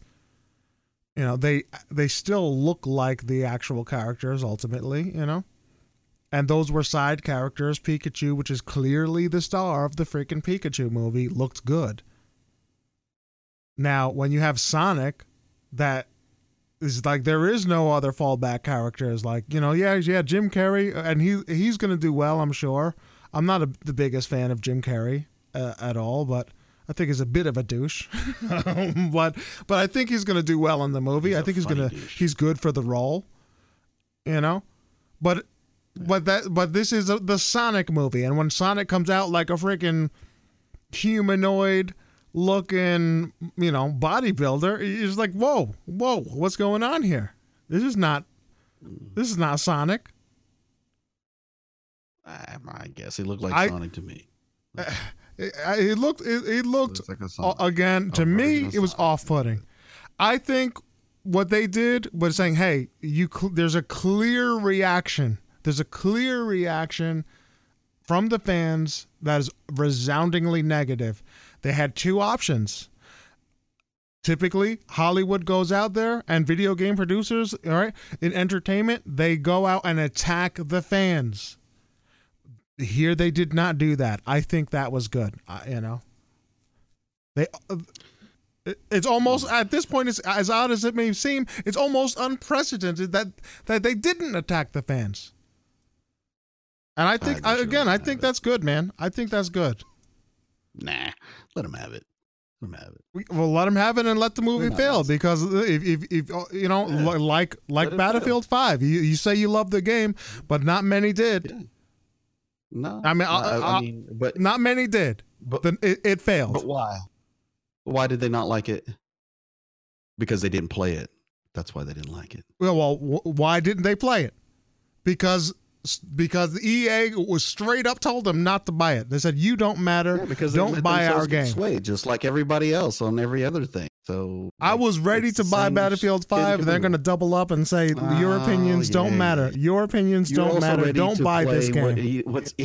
You were also ready to play Hellblade, and you were also ready to play I bought that game. I bought that game. You played it, and it would have been the same thing with Battlefield 5. Come on. I didn't buy Battlefield 5. Hellblade already got my money. You know what I'm saying? Yeah, they got your money. Yeah, Battlefield 5 didn't. You know why? Because they told me not to. Why? They said straight up, "You don't matter. Your opinions don't matter. Don't buy this game." Okay. Oh, and a lot of people did. And a lot of people did. That's the the long and short of it. And it's great. And it's great because you know what? It's their loss, not mine. You didn't buy the game. It's EA's loss because they're the ones they're canceling their freaking. Why would I be worried about EA? I'm worried about myself and where I spend my money and what I spend on. Not whether or not EA is successful or whether they're not successful. I could care less. I just want to play a good game. Right? At the end of the day, why did you buy Hellblade? Why did you buy Hellblade? Because it looked like a good game. Yeah, exactly. Okay. You haven't played it yet, so you can't really say whether or not you think it's a good game or not. You bought it off an assumption. Same thing with Battlefield. People didn't buy it because of an assumption. The same reason why you bought Hellblade is the same people that didn't buy Battlefield. Right. 5. And when you go out there and reinforce it, I mean, it wasn't an assumption that EA executives themselves went out there and belittled the fan base and told them not to buy it. They said, "Oh, you don't like it? Fine. You don't matter. Yeah. You're the problem. Yeah, if you don't like it, don't buy it." And here's the thing. Everything. Like they did. Shouldn't. If you don't like Whoppers, then by God, don't buy the Whopper. If you don't like if you don't like McDonald's, then don't go to eat at McDonald's. But absolutely. If you do like McDonald's, you don't hear the people that make these products essentially dare their fans that just stop being a customer. Please stop being a customer. We no longer want your money. You don't hear this, but EA did. Well, they said it, and you know what? Unfortunately, Battlefield 5 should stand failed. up and say something because somebody has to stand up to these trolls.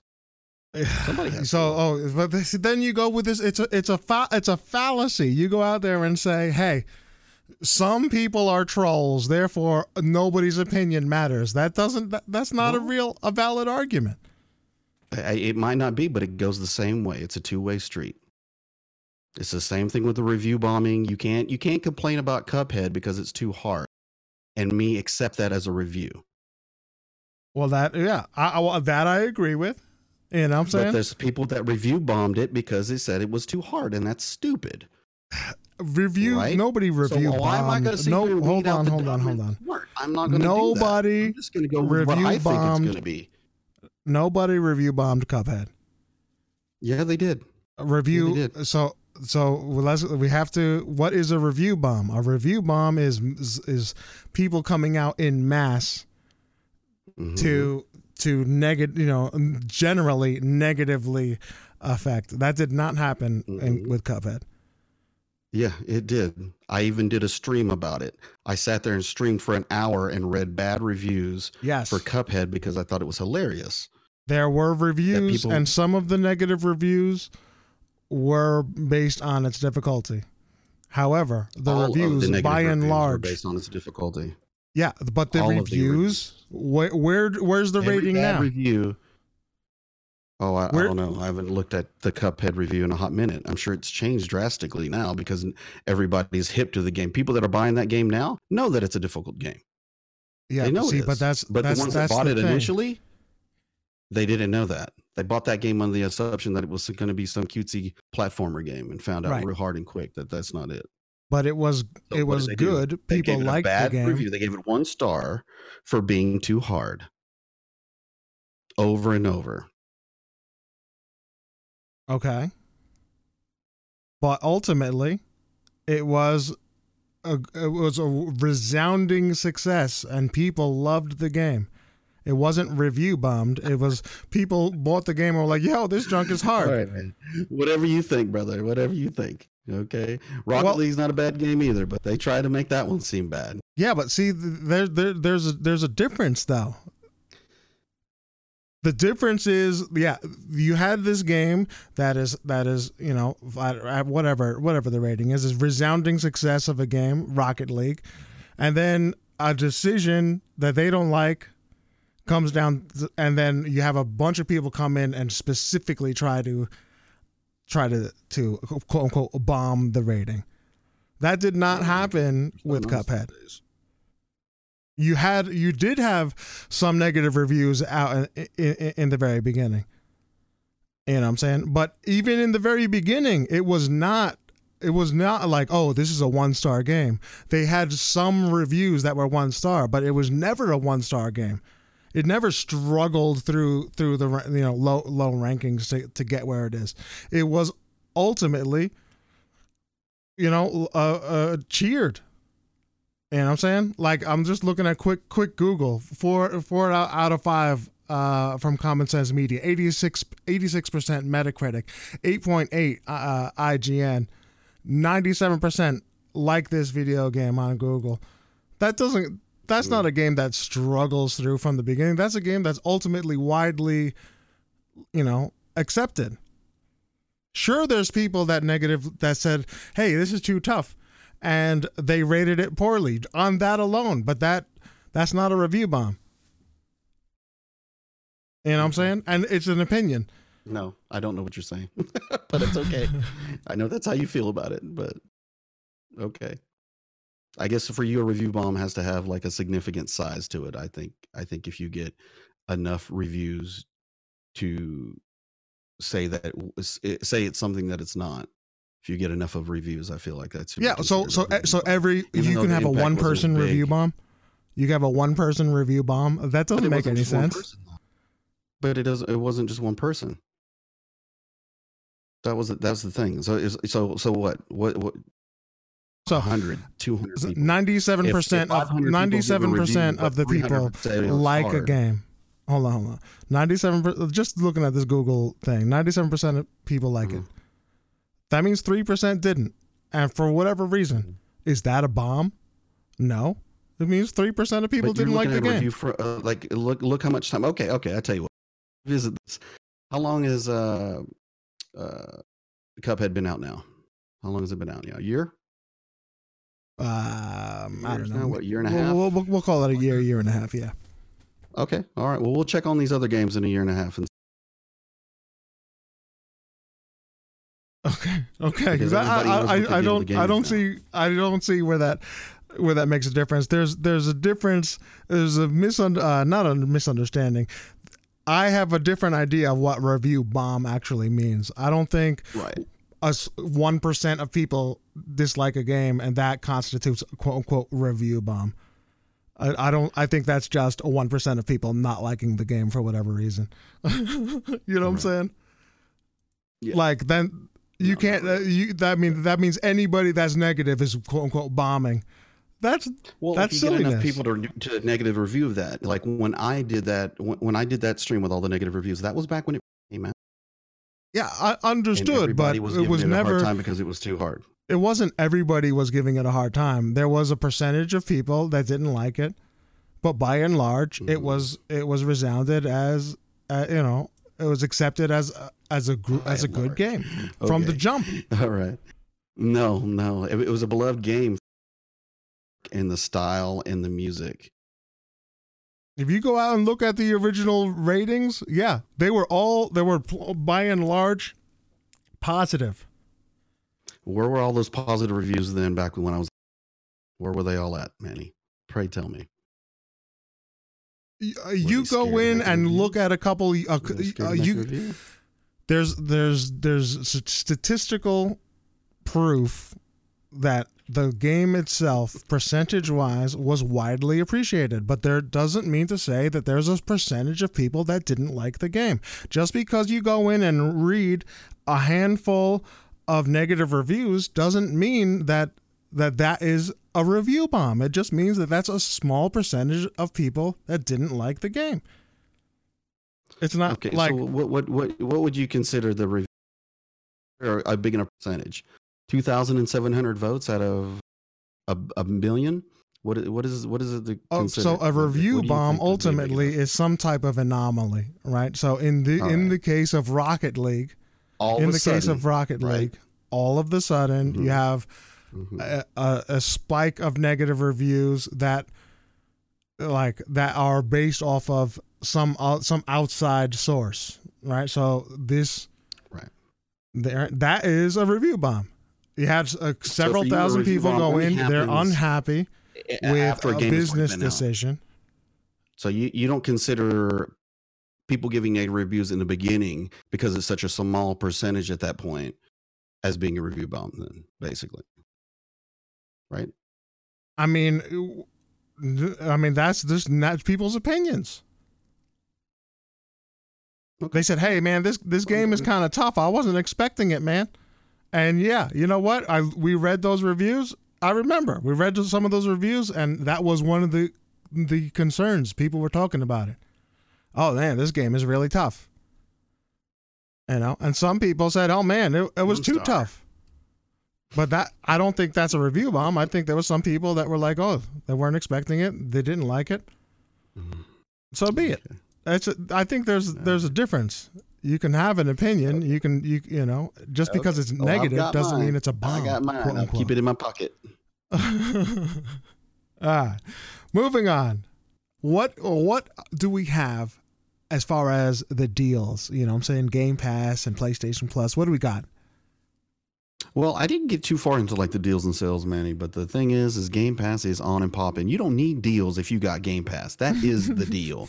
We just got Wolfenstein 2, the new Colossus, just dropped into Game Pass. That's a big deal. That's been a big game. It's very, very highly reviewed and beloved as being a great game. So I'm really happy to get a chance to play that.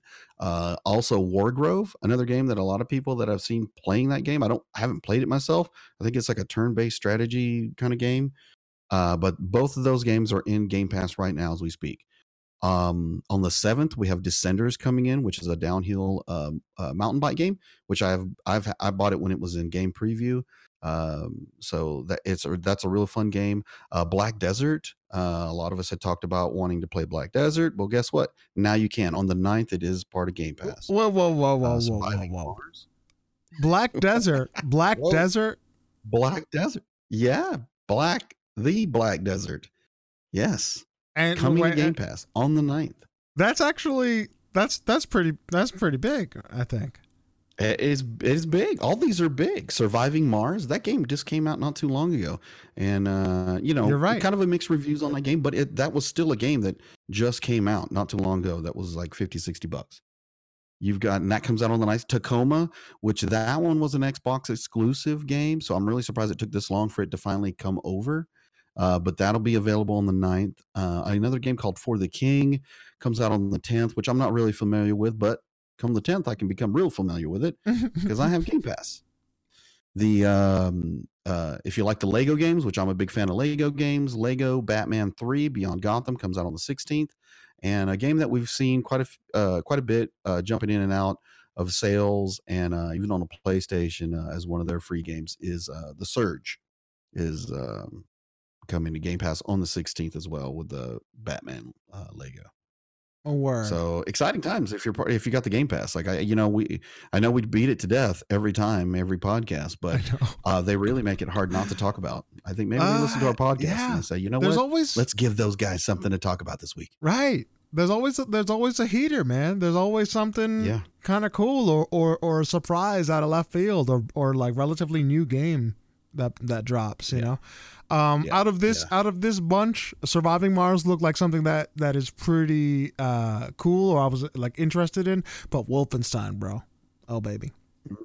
I'm regretting not buying the prior ones because those were on sale, and I was like, you know what, I'm just gonna wait. I'll just wait, you know, because then I'll play those. I'll buy those, play those, and then I'll get Wolfenstein 2. Now I've got it now, so I'm like, now I'm pressured again. Backlogs getting deep. Right. I have both. So I thought that's what the next big game you were going to get into. Like you said, once you got done with Doom, you were going to get into Wolfenstein. I did, and then I started. I always get sidetracked, bro. I always get sidetracked. And you started playing Dishonored.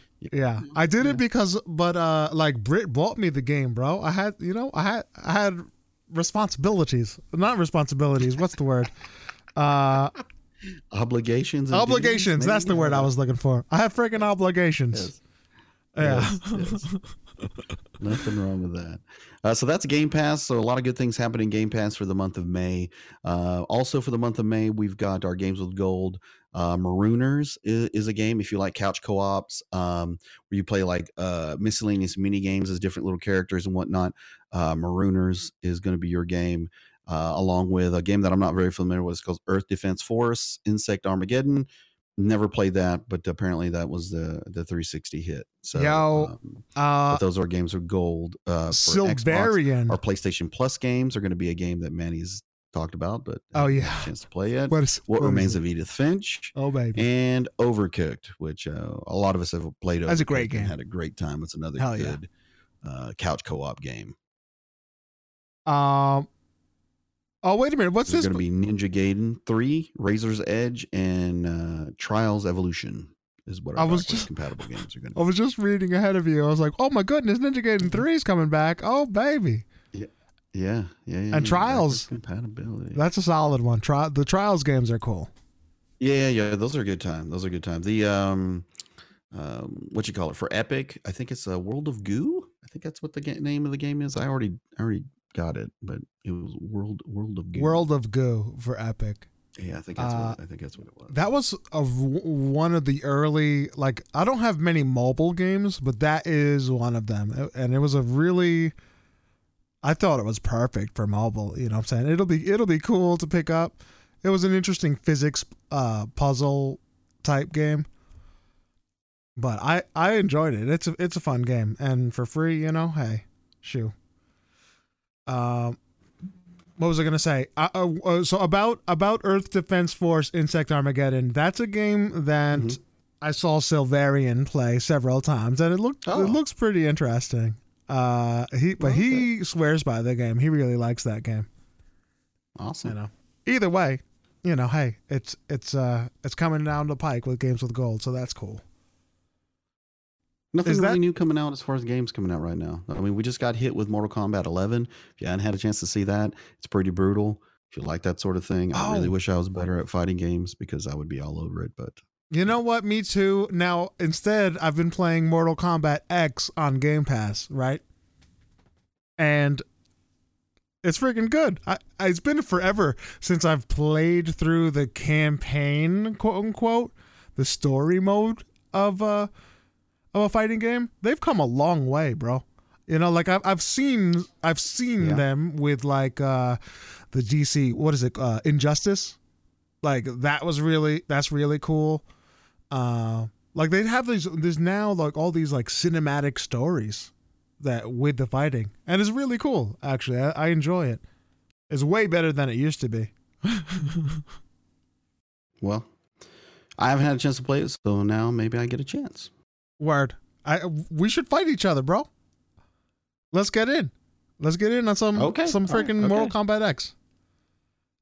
With no tears when I win though. I won't be able to. I won't be able to send you harassing messages. I won't be able to harass you. So, yeah, that's right. You better be on your best behavior. Yeah, I guess I'm gonna have to be. I'm horrible at the X. I used to be okay with Injustice 2 and X, but yeah, it's not. I'm more. Give me Street Fighter. Give me Capcom versus Marvel. That's more my. You're good at Capcom versus Marvel. Oh my god. Yeah. I could not handle that game. It is too fast, bro. Oh my god, it's just too much. But I guess that's a podcast. Is that it? Are we good? We're good. I think so. We survived. We survived without Ty. Yeah. We got a little rowdy. You know, without Ty there. Yeah. Yeah. To break it up. Yeah, to break it up. Oh man. Thank you so much, Buddha, for as per usual. You know what I'm saying? I love doing these podcasts with you. Ty, I wish you a speedy recovery. Come back to us, Ty. We miss you. Ladies and gentlemen, thank you so much for stopping in and hanging out, giving us a listen. If you can go ahead and check us out on thehardcorecasuals.com. That is thehardcorecasuals.com. You can see the podcast there. Go ahead, check out our notes, leave a comment. I think there's plenty to talk about, plenty of things we'd love to hear from you, your opinions, your thoughts. How can we improve? Things you want us to talk about, let us know. We are here to please. So yeah, that's it. And I guess on that note, ladies and gentlemen, see ya. Excelsior, you moes.